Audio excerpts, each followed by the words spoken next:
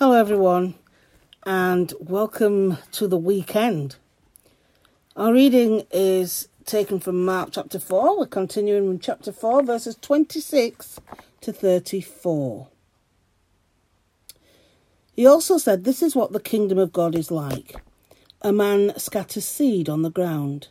Night and day, whether he sleeps or gets up, the seed sprouts and grows, though he does not know how.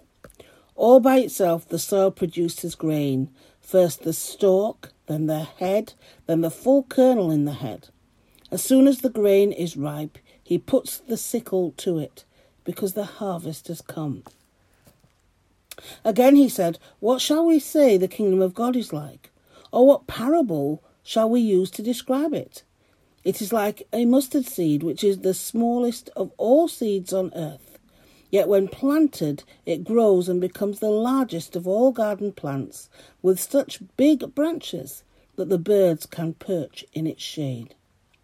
With many similar parables, Jesus spoke the word to them, as much as they could understand. He did not say anything to them without using a parable. But when he was alone with his own disciples, he explained everything. This is the word of the Lord. Thanks be to God. So there in that chapter we have two bits. Jesus tells the parable of the growing seed, and then Jesus tells the parable of the mustard seed. Now Mark Wood's reflection today is entitled Signs of Life, Discerning the Kingdom of God.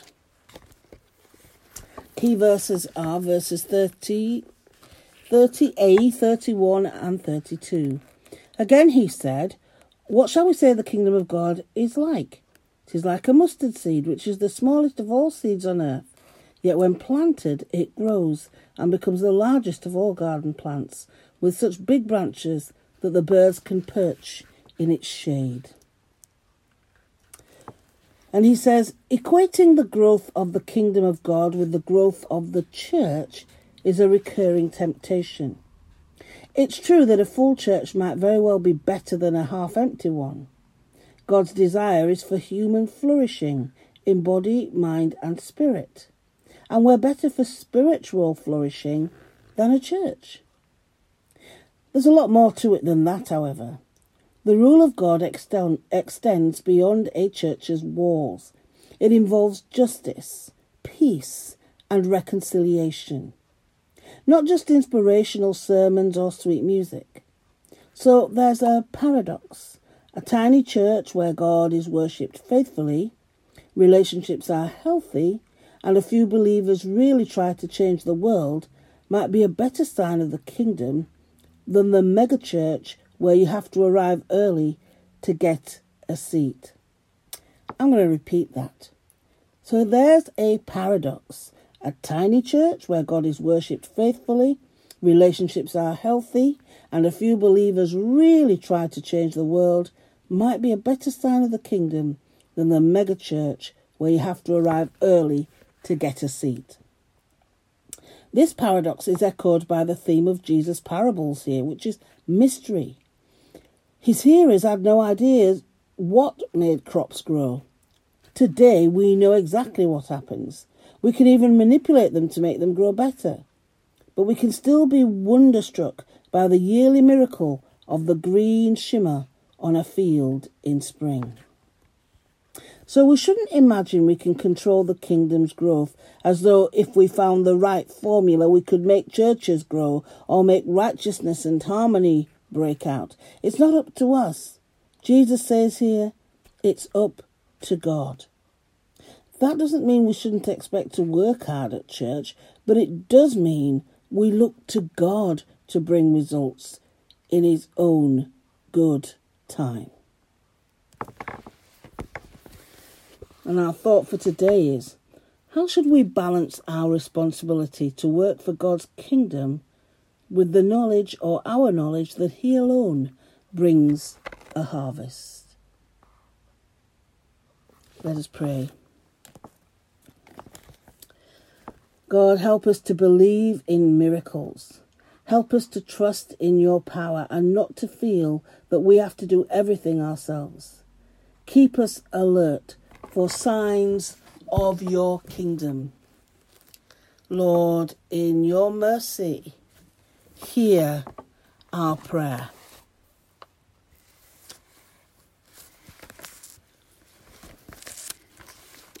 God of all good gifts, we thank you and praise you. Your Spirit has touched our lives, bringing wisdom, ability, strength, courage, and passion. Enable us to use our gifts in service to you and to others. In all that we do and in all that we are, may your name be glorified, that your kingdom will be with us and reside here on this earth. We pray this in the name of your Son, our Lord, Jesus Christ. Lord, in your mercy, hear our prayer. Today we are praying for the Church of England, for our archbishops, Justin Welby and Stephen Cotterill, and overseas links, and for local shops and businesses. So a lot to think and pray about there.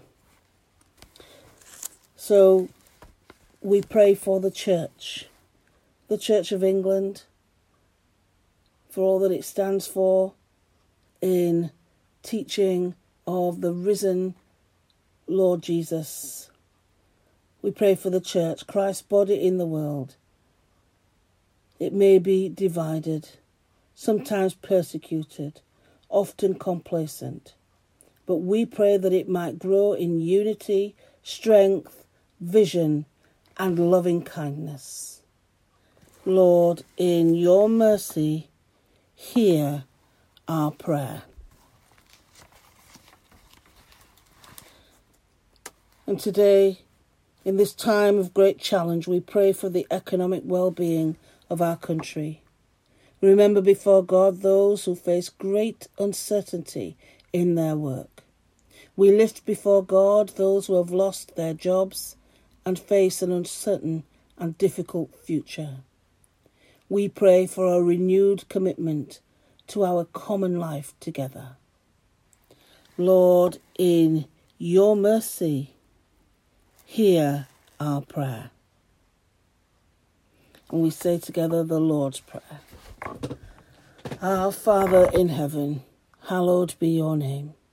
Your kingdom come, your will be done, on earth as in heaven. Give us today our daily bread. Forgive us our sins, as we forgive those who sin against us. And lead us not into temptation, but deliver us from evil. For the kingdom, the power, and the glory are yours, now and forever. Amen. Amen. And so now, as we continue into the weekend, amid the mundane and the commonplace, may the God of life grant us rich blessing. From the cold stone jars of our ordinary lives, may Jesus draw out the fruit of God's kingdom. Beyond the expectations of the daily round, may the Holy Spirit surprise us with new joys. And the blessing of God, the all-loving, who creates and transforms and inspires us, be with us this day and forever. Amen. Have a lovely day, everyone, and we'll meet again tomorrow. And till then, take good care. Bye for now.